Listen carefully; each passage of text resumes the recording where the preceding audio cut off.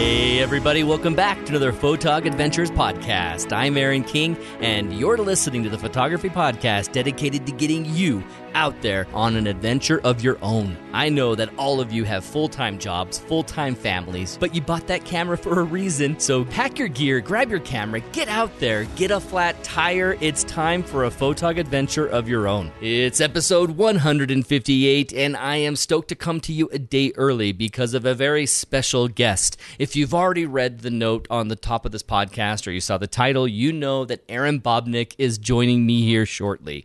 And this is all thanks to Brian Hansen of Create Photography Retreat. If you were one of those who signed up for the Create Photography Retreat, but then because of COVID, you couldn't make it, or because of COVID shrinking down the numbers of 60 that we're allowed to have in person out there in Greenville, well, now you and me, we have a virtual summit that we can hang out with. I'm going to announce more about that here in a minute. But first, before we get into that, before I have Aaron Bobnick on, I want to gush a little bit. I'll probably gush about her here in a second anyway, but she is absolutely my favorite landscape photographer. I love her work. I love her quality of work. She is, as I will probably say soon, the best at making composition great from frame to frame, top to bottom. She is magnificent. I love her work, and I am excited to be able to hang out with her here shortly. And so, to begin this, I'd like to announce that the keynote speaker for the Create Photography Virtual Summit will be Aaron Bobnick. I have been a huge fan of Aaron Bobnick for many years. In fact, of my top 5 landscape photography images, 2 of them are Aaron Bobnick's, and I can't get anything to replace them. One's from Death Valley entitled Aerodynamic, and the other is my first ever favorite, my introduction to really pulling in a hyper foreground and making it look like it goes forever, and it's her Flowers for Miles out there at the Dolomiti. Oh, I just love these 2 images. Absolutely love Aaron Bobnick, and to have her join us as the keynote speaker for the virtual summit has got me so excited, and so I'm glad to have right now join me from Slovenia, Aaron Bobnick. Hey, Aaron. Hey, Aaron. Back at you. It's so really awkward nice having the same names, right? I know. Hey, Aaron. Hey, Aaron. Maybe my bias is just because you have my first name. Maybe it has nothing to do with your awesome photography. I just love myself so much.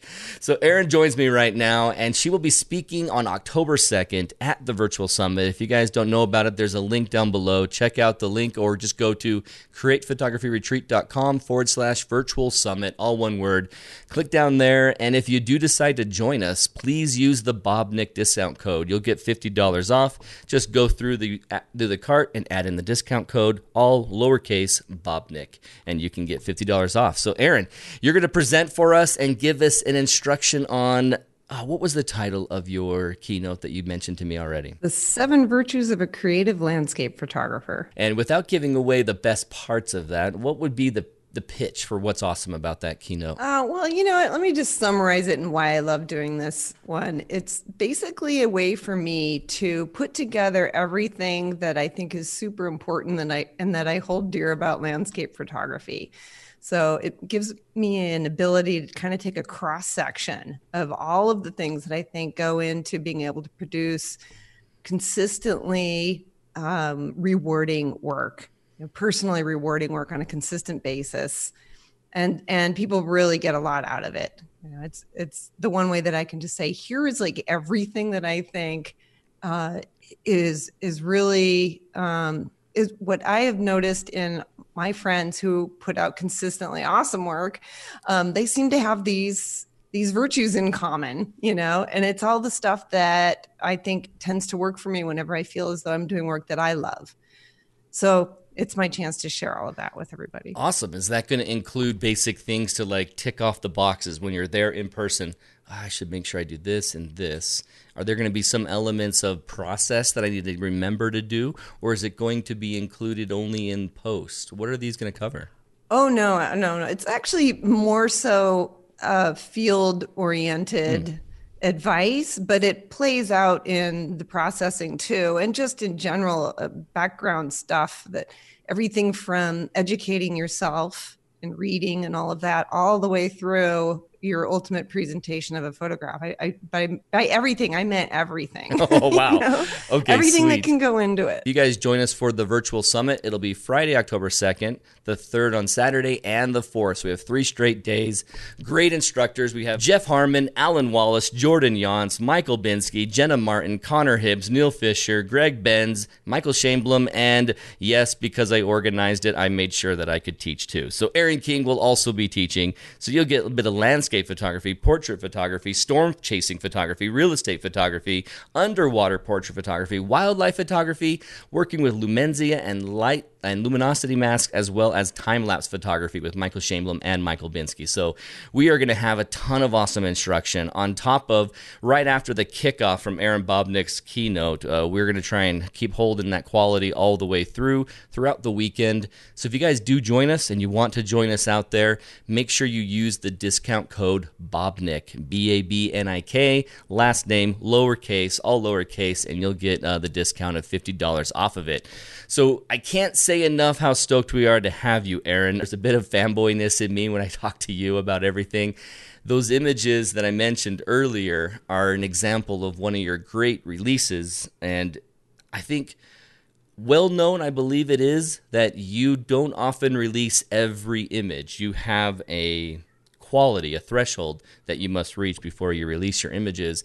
Are those 7 virtues, are those obvious in your releases that make it to the release stage? Are you going to probably say, when I do those things, my images almost always or usually come out to be worthy of a release? I think that's fair to say that usually when something makes it that far, I can look back and say, yeah, it ticks those 7 boxes pretty well. But yeah, I mean, what really makes it for me, that's kind of maybe a little bit distinct from the way I boil things down in those 7 virtues, is when I have an image that I feel as though really is telling a story that is unique to me, that's more likely than not going to make it into my portfolio. Whereas when I make an image that I think, well, that's really a compelling photograph, most people would be quite happy to throw that out onto social media. That's just not enough. That doesn't, that doesn't make the cut for me. So I'm a bit odd in that way, that I have a whole lot of stuff that I think they're pretty pictures. I like them. I had fun making them, but they don't go much further than, I might use them in an article or a talk or something like that, but they don't end up in the portfolio, and they may never end up on social media either. Well, that I think is a very smart way to take it. And I also think that those virtues are really going to help her and others I'm thinking of in my mind right now that have said that thing to me.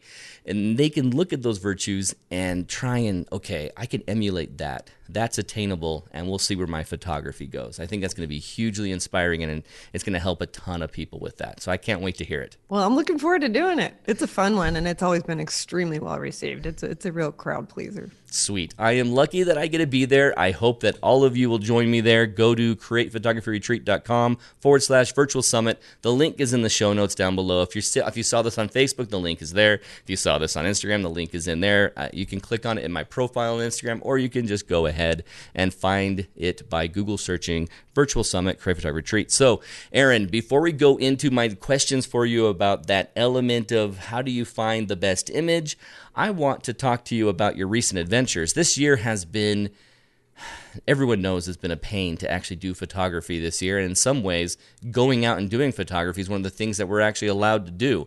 So can you share with us any cool adventures you've had recently? Have you had any success this year? Well, recently I actually have spent most of my time recovering from not having a home because I lost it in a fire. So that in itself was something of an adventure, but I don't think that's what you had in mind. So you started out the 2020 complete harbinger of death and doom with I'm homeless.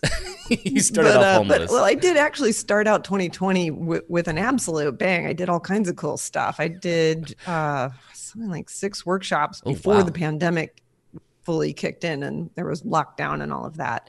And I had quite some adventures in there, one of which was during winter in the middle of February.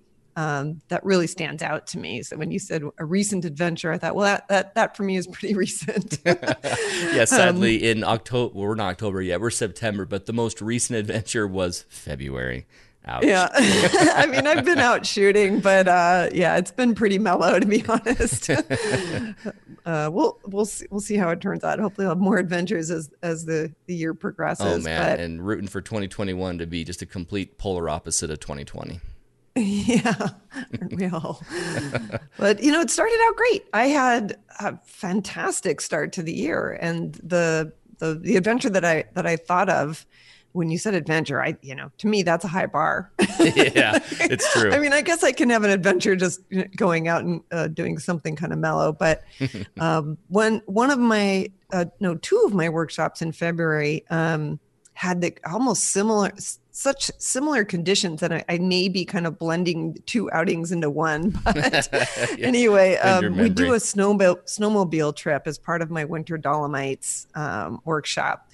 And this one, I think it was the second of the two sessions that I did.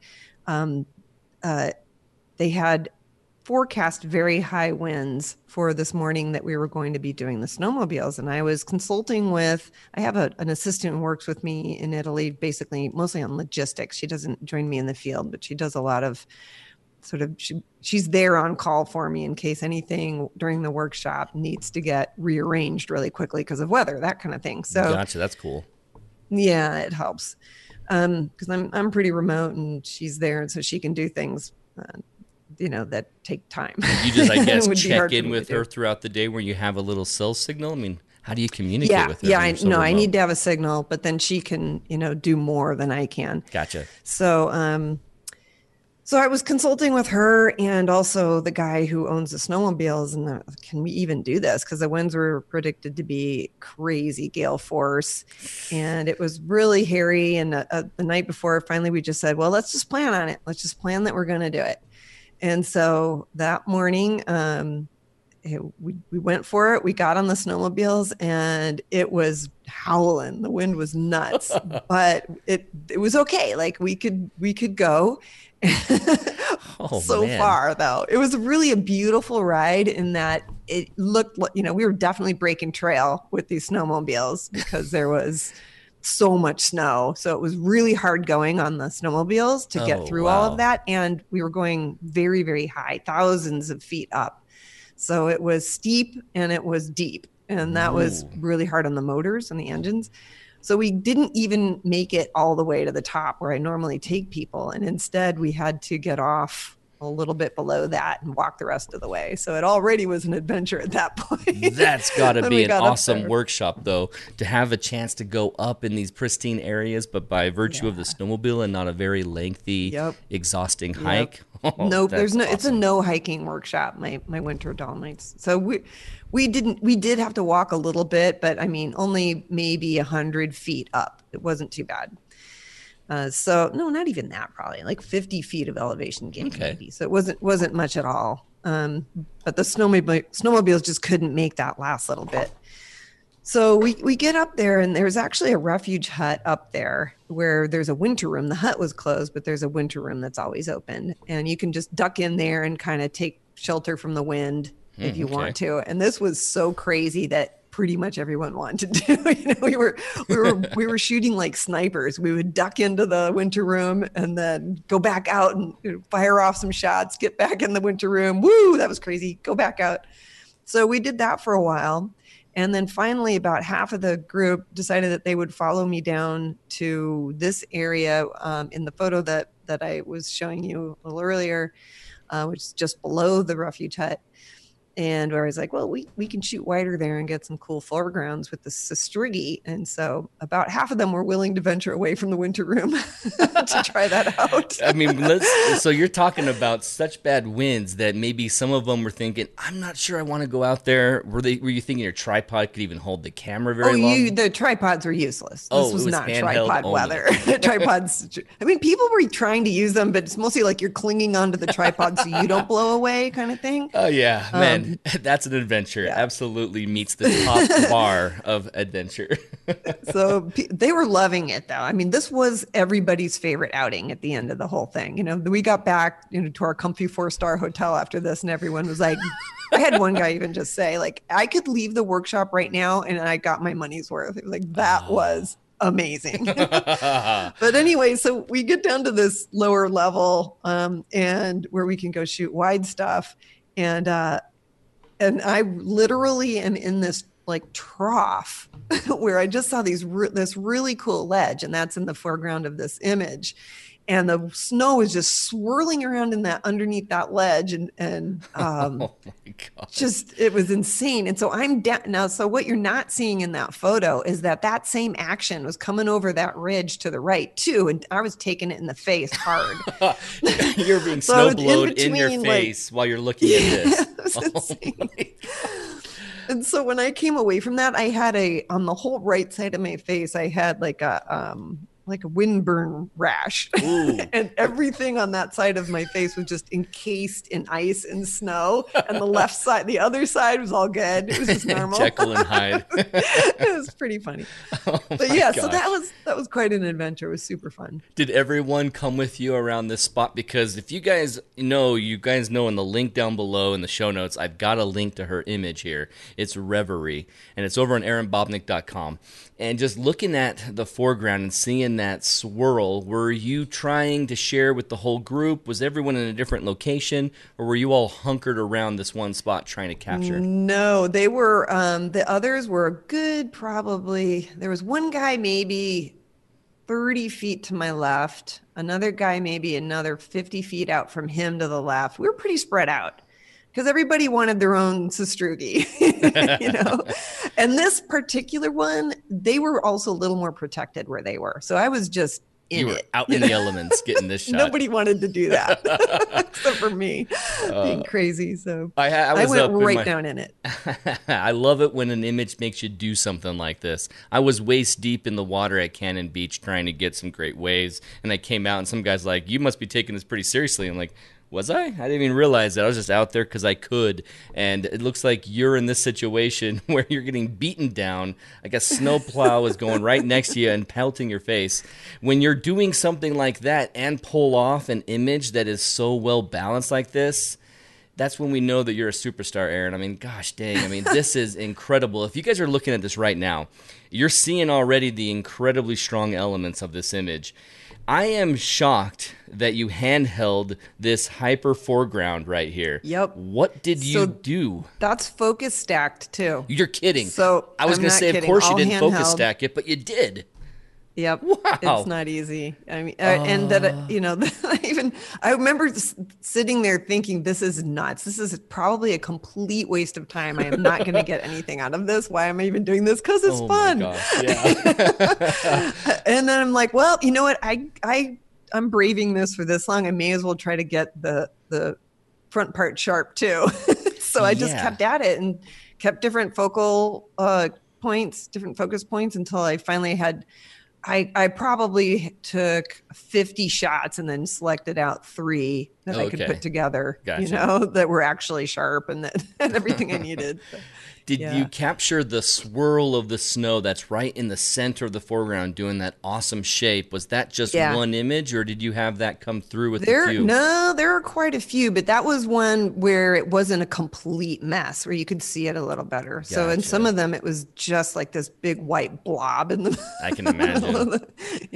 Did you capture the motion, or did you let it blur a little bit? Is this a little bit longer exposure? I didn't even have to do anything. It was going so fast. It's blurring all on its own. That's amazing. And all handheld. So you were able to just go for a nice sharp image as sharp as you can being handheld and still had that much motion showing up in your shot. Yep.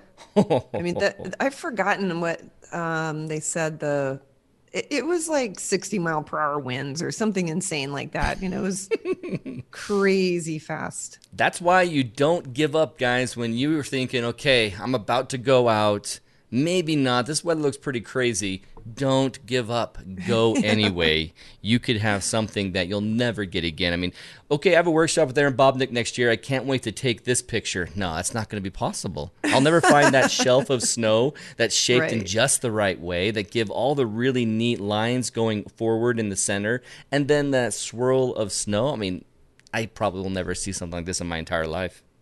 That's actually a piece of advice that I give people before every workshop. Is like that shot of mine that you saw that made you want to come here and you want that shot. Murphy's Law will not let you have it. So you have to put that out of your mind right now. Drop all the expectations, because what you're probably going to come away with is something even better that you like even more because it's yours. So we work on that, you know? And I always point to Aaron Bobnick's photography when I talk to people about having a composition that includes quality from edge to edge of your frame, from bottom to the top, right to the left. She really knows how to make the best of everything that's in her frame. And so this one right here is a great example of just being completely clean, and the focus is on all the right parts of the image, and the way that your eye moves up from the swirl in the center right into what ends up being intersected with a dark shadowy section, then going back to, we haven't even talked about it, the Dolomiti with the bright snow, the highlights on the left, and then just where all the dynamic lights coming through the clouds. I mean, that in itself, without even seeing the foreground, is already a great shot. Yeah. And I actually, from the week before this, was shooting just that, because it gets really good light and this time of year in the winter. But this day we had all the mist and the action in addition, and really awesome clouds all around. That's why landscape photographers want bad weather, guys. That's why you don't want perfectly clear, because I mean, that facade of rock, that face is beautiful with the light on it, but to have the atmosphere that the clouds are giving it, and the little blues and grays and whites that are sticking through the opening of the clouds, it's just gorgeous. Such a gorgeous shot. And so if you go out with an Aaron Bobnick workshop, you will not capture this shot. You will get something maybe even better because it's your own, but you will have a chance to learn from a master in making the most of your image from frame to frame, edge to edge.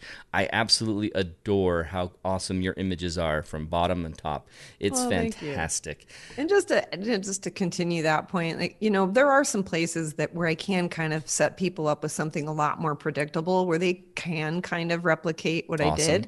And I totally believe in doing that and giving people a mixture of stuff where they can just see what I did and what decisions I made. Why was my tripod this high? Why was I set up right here and not 10 feet that way? You know, because they learn a lot from that. But invariably, they will get that shot that they thought of so much and they wanted, and then they keep going, you know, and they find that other shot that they like just as much or more because, you know, they worked for it and they figured it out themselves, you know. I mean, how often, Aaron, have you taken a shot and turned out and like, oh yeah, that was fantastic, but you never, maybe during the capture of that shot, you weren't paying attention to what was in the corner? Or are you always particular about checking your corners? Oh, I am very particular about that. Yeah, I mean, for years, you learn that the hard way many times. Yeah. But once you have been, you know, doing it for a really long time, I go on Border Patrol in the camera for sure. I'm always looking for things. Border Patrol. And if there's just no way to save the composition and keep the thing out of the corner, then I'm looking for ways to shoot something so that I can patch over that in post or whatever. You know? Gotcha. Yeah. So when you're out there on the snowbank and you're looking for an interesting foreground subject, when what amounts to just all white with dimples and different hills, did you see this little shelf of snow and think, absolutely, that's the money shot? Or was it something that took you going over? How did it come about where you found this? Yeah, I loved the snow action swirling around underneath the shelf, and just the carved shape of the shelf was a very strong form. So there were a lot of really interesting sastrugi, but the first ones that I walked up to, I pointed them out to my participants. This is typically how it goes, is I'll find something really cool, but it's not my photo that matters at that point. You know, when I'm teaching a workshop, it's about them. So I usually will show it to them. And if they want to do it, it's theirs. And then I move on. And if everybody's set up and happy, then I look for something else. So then I kept going further to the right and found this spot. And I was like, well, that's really cool too. I don't think anyone else would even want to shoot this because it was so exposed and so gnarly, but I was having a great time with it. And it turned out awesome. I want to emphasize for people that decision-making process. And so I'm going to ask you a few questions, Erin, before we end this. Like I mentioned in the beginning, people will come up and say things, in a little bit of despair that they feel like they're not as high quality as they want to be. And it's because they'll look at someone else's image and go, oh, that's such a good image. Why aren't my images that great? So I want to ask you something about the frame of thought, the school of thought on how often do your images turn out great in the capture and you know it, or do you have images that you look at and go, that's okay, I can fix it in post? What are your thoughts on the fix it in post-processing mentality? Well, to me, that question sets up kind of a false premise that there's a separation between field and post, because I just don't shoot that way. I shoot with post in mind, right? So to me, these things are not separable. So when I approach a scene and I'm thinking, what is it about it that I really like? And this is how I need to do that. And yet there's this one thing that I don't like about it. Like I said earlier, that I'm looking for, what can I shoot to, in addition to kind of to change that later on? Or even just when it comes down to like a focus stack or something, you have to think that through in the field. You have to know at that point that that's what you want to do. Oh, well, the problem here is if I try to get that in my shot and the mountain, I have to give up focus on one of the two. Maybe I don't want that. Not every shot needs to be sharp front to back, but if we think that the image would benefit from it, then you have to be thinking in advance. I can do that. I can fix that if I take enough shots. So sometimes, let's say you're in a field of beautiful meadow of flowers and everything's perfect, but there's that one little dirt patch in the grass, like kind of near the flowers, and I often say to people, well, you could clone over that, but then you've got a repetition of grass that's inside your shot, Yeah, or you can just take one step to the left, shoot that grass next door and patch them in later, so I'm always thinking about these kinds of things. It's not that I'm fixing it in post, I'm creating it, and I'm doing everything that's necessary to make that piece of art that I want to make. For all that I've just said, if you haven't really thought it through, the chances are there's nothing you can do. Up to a point, yeah, you can put lipstick on a pig, but if you don't have the good input, you don't have the good output. So, yeah, I mean, the way I think about it is, if in the end, because creativity is a messy place. And so sometimes the ideas are coming in the processing process, what if I really darkened that, or I really brought out that color or whatever. And you have to allow for that part of the process too. But if in the end you've come up with something that you really love, then you did nothing wrong. It doesn't matter where those decisions were made, whether it happened a lot in post or a lot in the field or whatever, you succeeded. If, on the other hand, you end up with a photo that, doesn't quite work, or, you're not crazy about it, or, you're having to make excuses for it, then something went wrong. And it probably was something in the field. It is possible to ruin a shot in post, very much so. But the worst case scenario for those situations for me is during workshops when people are standing literally on top of each other. One guy takes a picture here, another person takes a picture here and goes, I like his more. How do you deal with that? How do you help someone who's in that situation? What do you tell them to do? Well, I mean, if they've already taken the picture, then at that point, let's unpack this. What is it that you don't like about yours, and what's different about his? If we're in the review process, which we do image reviews in my workshops, that can be really instructive, and it helps if you can put a finger on what is it that person who was 2 steps forward got that you didn't. and if you learn something from that, next time you're out, your chances are you're going to produce something better next time. And I hope that everyone's caught on to some of the tips that have just come through this. When Erin was talking about this shape, you called it an Italian word. Was sastrugi? What is this? Yeah, sastrugi is the name for the wind-carved snow. And so if you're out there with the sastrugi in mind and you're already planning on, okay, I am going to capture this plus the Dolomiti in the background, you've already got yourself a mission, a quest. And then you start figuring out which one of these is best. That can be intangible on which one is best. Do you have any tips on how you know, I want these set of flowers leading up to this hill, but which set of flowers is best? What do you tell people?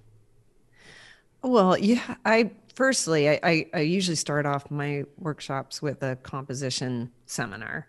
And one of the things that I emphasize in that is structure, basically. Look for the forms that support your idea, that support the story, and to give it some kind of structure. So if you see some flowers that are arranged such that they echo something in the background, that they do a good job of leading you into the background, any of that, that's probably going to be better than the one that just happens to be the biggest, brightest flower, Right. It stands out pretty obviously.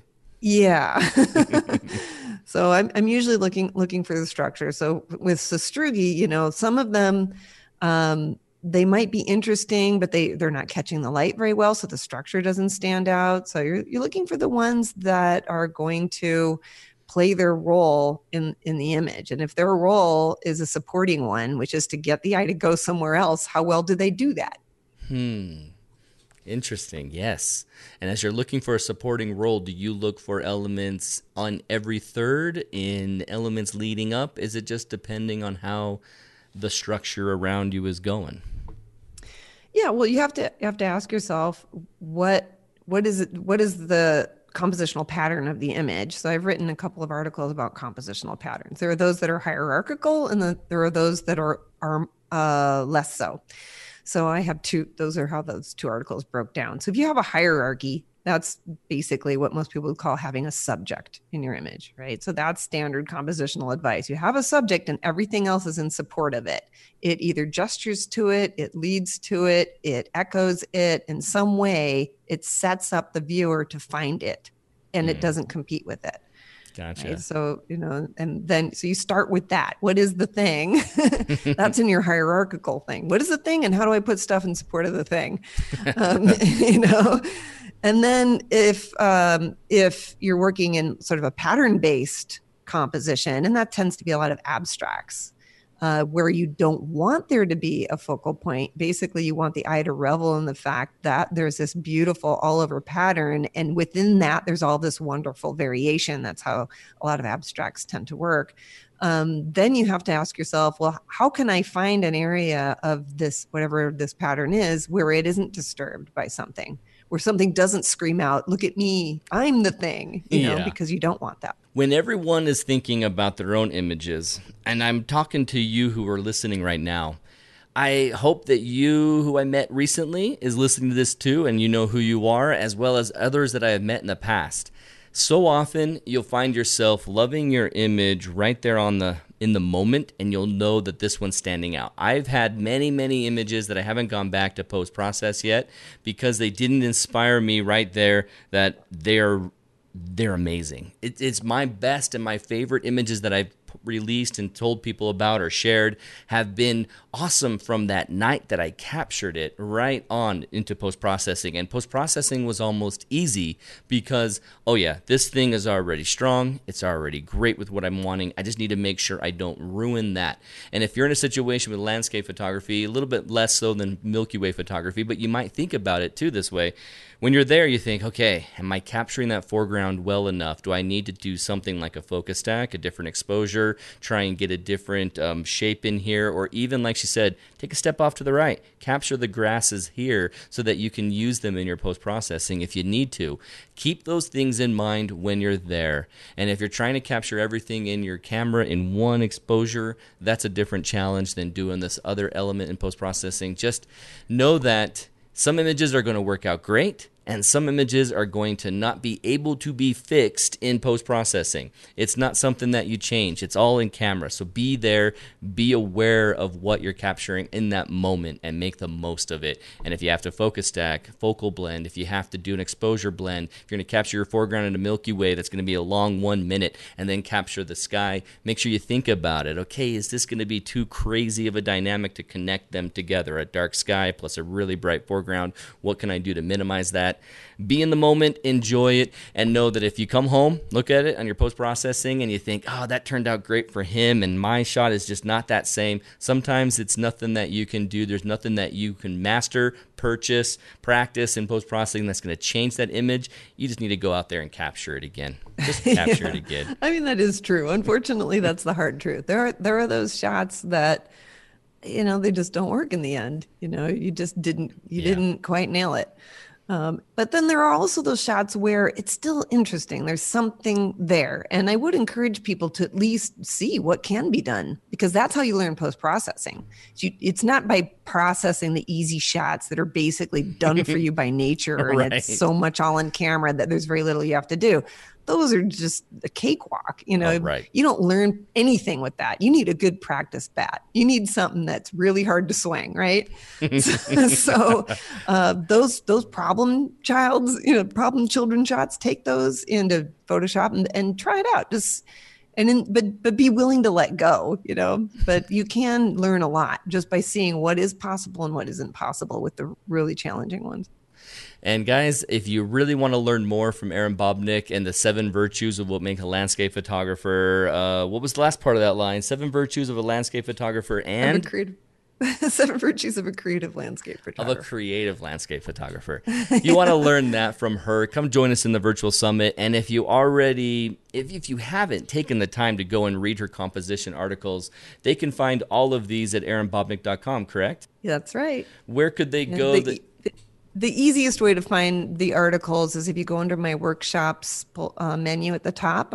There's a workshop reading list, and that's where I put the ones that are of most interest to students. Sweet. I'll go ahead and put a link to that in the podcast notes down below too, so you all can find this quickly, because one of the best teachers in landscape photography and one of my favorite landscape photographers is Erin Bobnick. So I'm stoked to have you guys learn from her, and you will learn a lot, and you will find yourself making some incredible images if you practice what she teaches. So thank you so much, Erin, for taking time with us. What's your next workshop that has availabilities that people need to know about? That's a tough one because I've canceled most of them for 2020. I still have a couple that I haven't actually opened for registration, and I'm going back and forth on whether or not I'm going to do them, but I think I will only do them if I can do them really safely. So I've got Death Valley coming up in November, and I think I've got that one all sorted and ready to go on that one.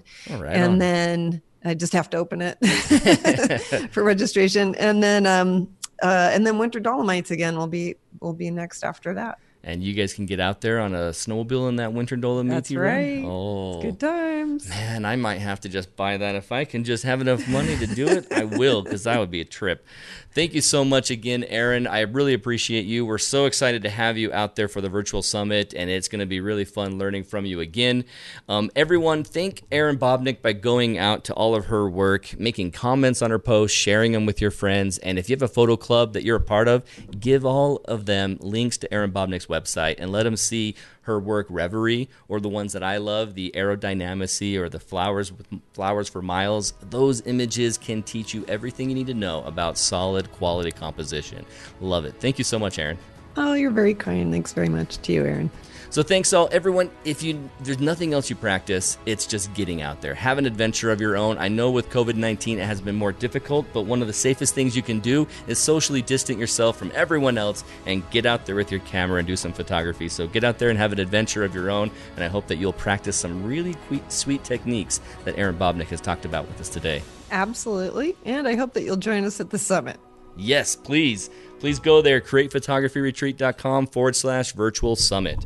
And I have a cat that is really hungry, and it's 9 o'clock is when she gets fed, and so she is hanging out wanting to play. She's like, hey, I exist, feed me. I booted my cat out of the room before we started, but now I'm regretting it because you look like you're having so much fun cuddling your cat. I was regretting not booting him out and shutting the door.